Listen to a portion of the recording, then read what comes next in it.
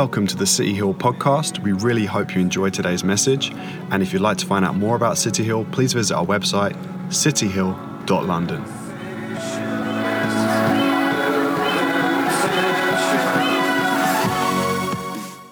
I literally landed in Chicago first with 300 copies of this book, The Struggle Israel, with a nuclear mushroom cloud on the front. Because you can see the roses slightly, but you can't see it. And so the person in customs just looked at me, and I was just like, at that moment, it was the first moment I realised, oh, this wasn't a good idea. You know what I mean? When they take you and they start going through them all, and they're going through the bag, and I'm like, literally, there's just books in there. And then they see this, and they literally went through all 300 copies of this book, just flicking through all of them, because obviously you're coming into America and you've got a book called The Struggle Israel with a nuclear explosion on the front. Not great with customs. So that was really funny. That's okay. What was also funny was as I was kind of going through another checkpoint, this one guy goes to me, what are you doing here? And I told him, I got my mate runs this church, I run a church, we're going to go hang out and then go to a conference together. And he was like, oh, okay, so what are you doing here? How do you know each other? Oh, and then I started telling him the backstory, how we got to know one another through the C3 Global Network. Some guys flew over to the UK, said they want to twin UK pastor, US pastors, this whole twinning process, explained it in all great detail and great length. And then he goes, so how do you know one another? And then I'm like trying to go in greater detail in the same scenario. And then one third time he goes, so how do you know each other? And then I go, you know, Fellowship Church, Pastor Ed Young. Oh, I know Ed. Boom, stamps it. You go straight through, sir. Because Ed is the only pastor on Netflix. So as soon as I said Ed Young, this guy just stamps it and sent me through. I was like, man, from now on, I'm starting with Ed Young for everything. Like, every in America, someone pulls me over. Ed Young, me and Ed Young today. So that was really, really funny. But yeah, we're going to be going through this. We're not so much going to be going through exactly the content. Some of the content we'll explore with and touch onto, but I want to look at some things over the next couple of weeks. So Mother's Day, we probably won't be looking at it, which is next Sunday. I just want to put out there, guys, James is so on it, he brought his mum like a week early. That's how, this guy's killing it. Did you think it was this Sunday? Did you? No way. I was about to say, James is so on it and so in tune with God that he's just like, you know what? Man's bringing my mum every single Sunday to church. I'm getting my mum ready for Mother's Sunday. I'm bringing her a week early. It's going to be really, really good. So make sure you grab your mums. If you can't grab your mum, grab someone else's mum. You know what I mean? We'll settle. Whatever, we're not picky. Let's go all out on that invitation. Mum, you can't make it. Fine. Auntie Hyveson, can you be my mum for Sunday at Mother's Day? No one will know. Who'll care? Let's do this. So today we're going to be looking at Jacob and his story and how it all starts and kicks off. So in Genesis chapter 25, verse 19, one thing I will say just before I dive straight into reading that, if you've got the City Hill app, you'll be reading from the same translation as me, the ESV version. So then, just in case anyone's going to read from the Yoruba Bible or the Wakandan Bible, which I hear is out there nowadays, I'm telling you, it's coming. It's coming. The Bible in Wakandan, it's going to be coming. These are the generations of Isaac, Abraham's son. Abraham fathered Isaac, and Isaac was 40 years old when he took Rebekah, the daughter of forget that. And that looks like Padawan. I have no idea what that is. The sister of Laban to be his wife. And Isaac prayed to the Lord for his wife because she was barren. And the Lord granted his prayer, and Rebekah his wife conceived, and the children struggled together within her. And she said, if it is thus, why is this happening to me? So she went to inquire of the Lord, and the Lord said to her, 2 nations are in your womb, and 2 peoples from within you shall be divided. The one shall be stronger than the other, the older shall serve the younger. When her days to give birth were completed, behold, there were twins in her womb. The first came out red, his body was like a hairy cloak, so they called him Esau. Afterwards his brother came out, and his hand holding Esau's heel, so his name was Jacob, meaning heel grabber. Isaac was 60 years old when she bore them. When the boys grew up, Esau was a skillful hunter and a man of the field, while Jacob was a quiet man dwelling in tents. Isaac loved Esau because he ate of his game, his hunt, but Rebekah loved Jacob. So there's this thing that happens in this story so early on. You've got this struggle to have children, you have this blessing that comes, and you have these 2 children wrestling within the womb. But there's more than just that going on. There's 2 nations being born and the wrestling between them.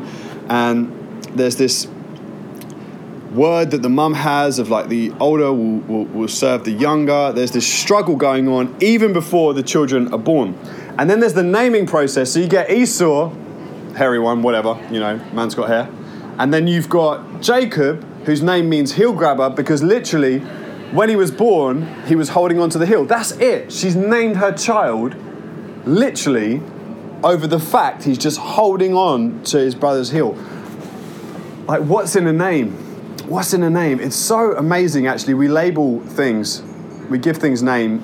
We give people names. We give people reputations. Reputations that get stuck to people that they can sometimes spend their entire lives trying to shake off or trying to change. A few years ago, Jodie and I had been watching like Made in Chelsea when it first came out, and we were like huge Made in Chelsea fans. We watched it all the time. We loved the show.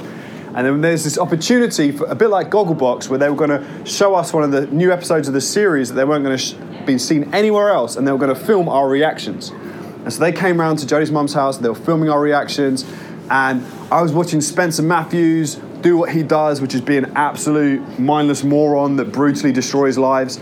And he was on there doing that, and I just let slip. I called him the Antichrist. And because the producers and that, they knew that I was a pastor, they thought this was awesome, and they loved it. And so they went away talking about this, and then all of a sudden, Jodie starts getting emails going, we want to speak to your husband. We would love for him to meet Spencer Matthews to do a sketch where he's trying to help him and rid him of his immoral ways and all this kind of stuff and help him turn a corner and change his life. And I was like, yeah, that's totally cool. I'm totally up for it. Obviously, they'd already prepped Spencer Matthews that I've called him the Antichrist. So meeting him for the first time was #pretty darn well awkward. But you guys know me. I just say things. I don't really mean that. I kind of meant it. He was a bit of a douche. But, it was just banter. It was a bit of fun, just being a bit heated and a bit excited. And so I'm there kind of filming this with him, and we're doing this sketch that they've written, and I just have to go along with it. It's scripted. In the end, they never used it, which was gutting. But me and him started to get on quite well and having chats while they weren't filming and things like that. And a picture started to appear for me. I started to feel extremely sorry for Spencer Matthews because I started to realise that I don't think he is that person. I think he's someone very different. Don't get me wrong, I bet he does loads of stuff wrong in the real world, but this wasn't who he is. This wasn't the entirety of him. And I know that because another cast member, a guy called Andy, was with him, and on screen sometimes you'd seen them have a little moments and stuff where they'd had friction, and they were just chilling so cool together. It's like, man, I was watching you fight over this girl all the time for this series, and you're just chilling out, and you guys are cool. And then the cameras go on, and then Spencer turns to me and goes, time to get into character again. And I'm like, oh my word. And I started thinking to myself, why would you do this? But anyone who knows the reality TV game knows that if you're a heel, you can make a lot of money. If you're a heel, you can be really, really famous. You can get the attention. You can get all these opportunities. And Spencer Matthews had everything to want in life. He's a good-looking guy. It's a bit short, but he's a good-looking guy. Loads of money. Loads and loads of money. Family. So unbelievably connected. Well, now they're married into with the Middletons. His brother's married to Pippa Middleton. So now they're connected to royalty as well. So like, this guy literally had absolutely everything. You think, why would you want to go on Made in Chelsea? Not just go on it, but actually be this type of person and intentionally choose to be this person. And I started to think about it, and I thought, what was the only thing Spencer Matthews didn't have? The only thing he didn't have was fame. No one knew who he was. Like, people in rich circles knew who he was, but the nation didn't know who he was. And he built this persona and this character for who he was. And it got me thinking about Jacob as well. And Jacob's on a completely different spectrum, a different place, where all he's done is hold on to his brother's heel as he's coming out, and he gets this label slapped on him. And you know what? It's the same with school. You start your school for the first time, and you're that one kid who goes for the cookie jar when everyone's been told not to. Boom, there is a label on you. There's a label on you. There's that one thing that happens in the workplace, and you get let go. And everywhere you go, that label just sticks to you, and it's not easy to shake. There's that relationship you have that just falls apart, and then people always remember you for that as the defining moment. And we look at Jacob, and he's a heel grabber, and he spends the vast majority of his life being a heel grabber. Asking, searching, wrestling, trying to connive his way, steal his way to being something more, to being something different. Because the very next thing we read about in this passage is about Esau selling his birthright to Jacob because Jacob sees he's hungry and just he wants to capitalize on that moment. And it got me asking questions, not so much of just Spencer Matthews, not just of Jacob, but it got me asking questions of me. And I hope this morning you'll ask questions of yourself about the labels and the identity that you have. And can I be more than the restrictions that society, my family, my friends, my colleagues, my peers, other human beings around me have placed on me? Can I be more than the sum of my parts? Can I be more than what people know of me to be?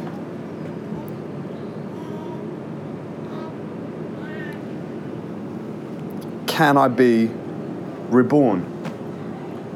I was working with kids kicked out of school, and there was this pretty early on into the gig. I applied for a job, and I applied for 6 jobs, and I didn't pay attention to which one I was being interviewed for because they interviewed me for all 6 at one moment. So they were like, "Which one do you want?" I was like, "I don't know.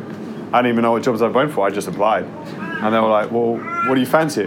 Explain the roles to me. So they started explaining roles. I went, "Oh, that one." Bad call, man. I picked the toughest one out of all of them because they were like, "Yeah, you'd be great for this." So my role was basically, you got kicked out of school, you went to our facility. When you got removed from our facility and weren't allowed on site or banned from the borough, that's when I went to work with you. So basically, when things popped off, I popped up.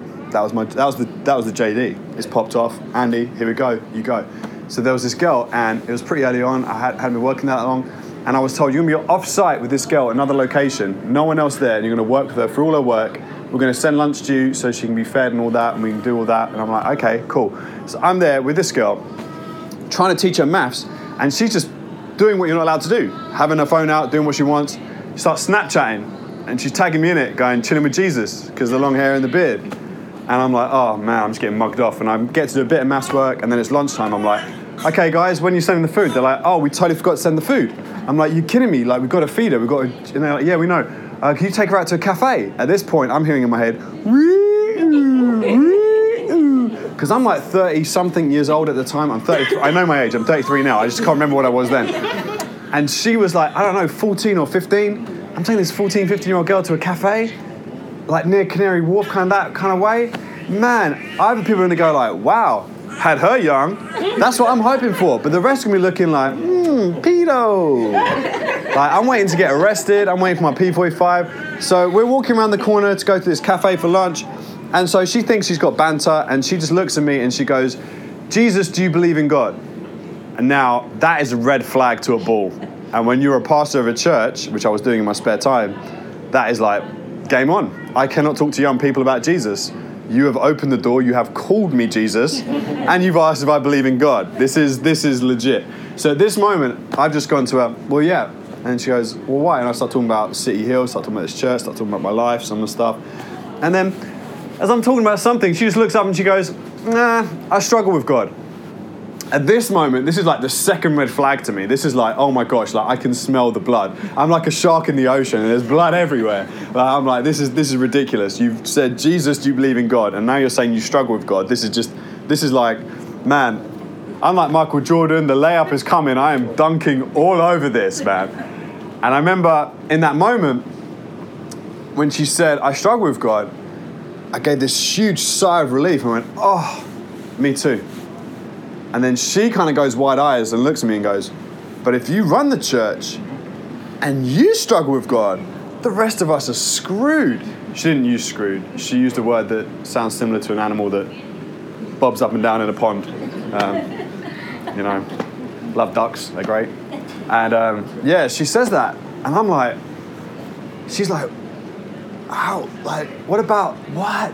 That's crazy. That doesn't make any sense. So I start talking to her about Jacob. I start talking to her about the life and the card that he has and the label that gets put on him. Spoiler alert, I tell her that there comes a moment later in Jacob's life where he starts to wrestle with God. Now, Jacob's been trying to con his way, wheel or deal it to get change, and nothing's ever happened. He's got wealthy, but he still can't change who he is until one day he wrestles with an angel. He wrestles with God, and as he wrestles with God, he's losing. He's not even winning the fight. His hip gets dislocated, which in UFC is the end of the fight, man. That is it. You've lost. So the fight is over, and he won't let go. The fight is ended, and he won't let go. And the angel's like, let go. And he's like, I'm not letting go till you bless me. I'm not letting go till there's a change. I'm not letting go till something's different. And the angel blessed him and said, you'll no longer be called Jacob, heel grabber, one who wrestles with men. You have wrestled with man and with God, and you've prevailed. And I'm like, prevailed? You didn't win that. The angel don't walk away with no hit, popped out. The angel don't walk away with no pain. And he said, your name shall be Israel, one who struggles with God. And I started to think about that, and I started to realize that actually the very thing that God calls his children to be is one who struggles with him. One who struggles with him. And all this time, people are talking about, I struggle with God, like it's a bad thing. I think it's the only thing. I think it's the only thing. I think it's all there is. I don't think it matters whether you know him yet, whether you follow Jesus, whether you're blood washed, cleansed, this, that, and the other, incense, nonsense, and any other sense. I don't think it matters. No matter what stage you end up in your faith, it's just another match of wrestling with God. It's just another time of clinging on until he blesses you. And I remember saying this to her because, man, this is a red flag. I'm smelling the blood, so I'm just going past her. I'm like, great white. And that's it. We go for lunch. We have our lunch. She goes back. She actually does her work.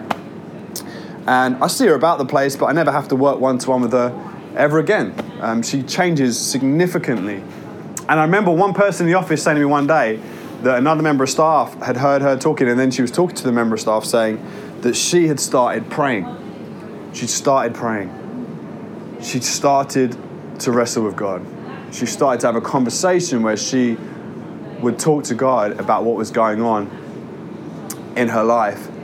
And there was a huge, significant difference in this girl's life.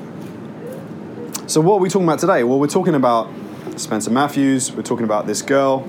We're talking about Jacob. But we're also talking about me and you. But actually, I don't ever just talk about me and you because I don't believe it's healthy as a Christian to always be focused on you. I believe the healthiest thing you can do as a Christian is be looking outward to bless and serve others. And I believe as a Christian that you will experience more healing, offering healing to others than you ever will searching for it yourself. 100% fact, every single time. We've got a friend who, they couldn't have a child. They came here. I was preaching on Jonah about putting others first and changing how you look at mission. And she heard the talk afterwards and she said, you know what, I've been called by God to reach out to women who can't have kids, but I can't have kids, so how can I do that? And I said, you just do it. And she stepped out and did it. I'm the godfather to her child. Because when you step out, not waiting for everything to be Christian in your life, but you love and you prioritize doing the mission of God above everything else, he starts to move and he starts to bring a change. It's wrestling with God. It's not having it all laid out on a plate. It's stepping out in faith going, I'm going to do what you've called me to do, knowing that you are who you are. And you're going to reveal who you are to me by your actions in this situation. And so what we're talking about today is Jacob. We're talking about Spencer, the type of person who ends up in a place where, can I ever be anything different? Can I be anything more? Maybe you have those questions. I know I have those questions. And we live in a society that says you have to look a certain way and be a certain way and be a type of person. And we look at the media for our role models, whereas actually God wants us to wrestle with him so that we can be conformed into his image. The great thing about all of this stuff is that I believe this week God wants to invite you to wrestle with him, but I believe he wants you to invite others to wrestle with God. I've lived my life wanting people to come to faith in Jesus, wanting to have a relationship with him. And what I found is when I've gone to my friends with an absolute truth of the gospel, which is totally true and I believe it, and given them this absolute truth, they're not willing to accept something that holds all the cards and they reject it. What I found though, is you can have some really fun conversations. So when a friend is talking about the madness going on in their life, I start to talk to them about prayer and then talking to God about it. At that moment, normally I get some very exclusive words that I can't repeat. I get a lot of anger and they start saying all this angry stuff towards God, which I find hilarious. You have to resist the urge to go, that's a lot of anger towards someone who doesn't exist. I mean, you have to resist it because that's what you want to say, but all you're doing is poking the bear and you're poking them in the wrong direction. What I start to do now is I start to say, you know what? Just like that girl, man, totally struggle with God. And you know what I found? I found that I could talk to him through prayer. And you start to encourage people to have the conversation on their own. It's not about you leading them somewhere and then having it's about leading them to have the conversation with God, to encounter him for themselves. And you can say to them, you know what? The best thing about it is I can't afford a therapist. They're £40 an hour. I can't. My life's a mess, but I cannot afford £40 an hour. But when I talk to God, it's the only conversation I have that I don't have to put a filter on it. I don't have to twist it. If I could have time with Steve Jobs, it'd be great. I could tell him stuff, I could learn about my failures. But even if I spoke to Steve Jobs, I wouldn't want to look like the loser I am. I wouldn't want to tell him really how bad I am at business. I'd try and make it sound better than it is. With God, I don't do that. I can say it exactly as it is. No one else is going to find out about it. It's just me and it's him. I can just say it as it is. And you know what I find? I find that when I talk to him, it brings a release in my life. It just lightens the load. I want to encourage you to do that with your friends, to start at the bottom line. Everyone always starts at the top line. That if you come to God, your whole life's going to be better, everything's going to be easy, and everything's going to fall in place. You're going to feel really fuzzy, warm feelings. It's going to be amazing, and you're going to be flying at 40,000 feet. We always start with Christianity at 40,000 feet. Whereas actually in the Bible, a lot of times you've got people in a mess who just start a conversation and just start talking to him. I want to encourage you guys to get your friends to start talking to them. I want you to start talking to him. Start talking about God. It doesn't matter what you say too much because they'll jump on it. And then you can just do that. And you can leave it open. And then 2 weeks later, you can follow up. How's the wrestling going? Or how's the conversation going? What happened? Oh, nothing happened. Did you feel any better about it? Yeah, okay, well, keep going. Encourage people in that way. So I'm going to pray for us today. That's literally all I wanted to share. Father, I thank you that in this story, someone starts with one label, but we know the spoiler that in the end they get given a completely different label. And it was a label you chose for them, not because someone observed something, but one you spoke over them, and that you want your people to be people who struggle with God because you called your people the children of Israel, his children, his offspring, the nation of Israel, ones who struggle with God. May we be people who struggle with God, but may we be people who lead others to struggle with God, knowing that the conversations they start, the struggling process they will go on, will lead them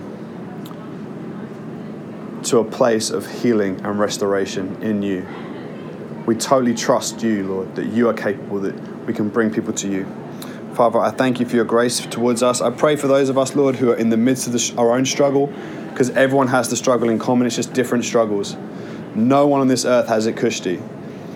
Even those who we believe don't. May they find comfort in you. May we find comfort in you, Lord. In Jesus' name, amen. So the comfort you're going to find this week is in the wrestling match. The comfort doesn't exist anywhere else. Just wrestle with God.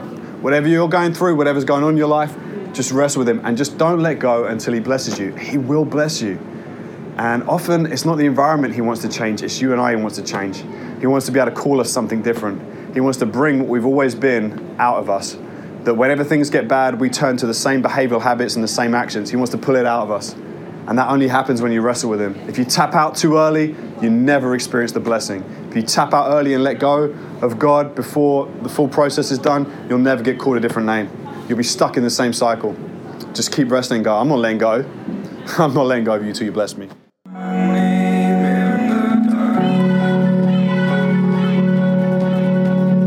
Really hope you enjoyed today's message, and if you'd like to find out more about City Hill, please visit our website cityhill.london.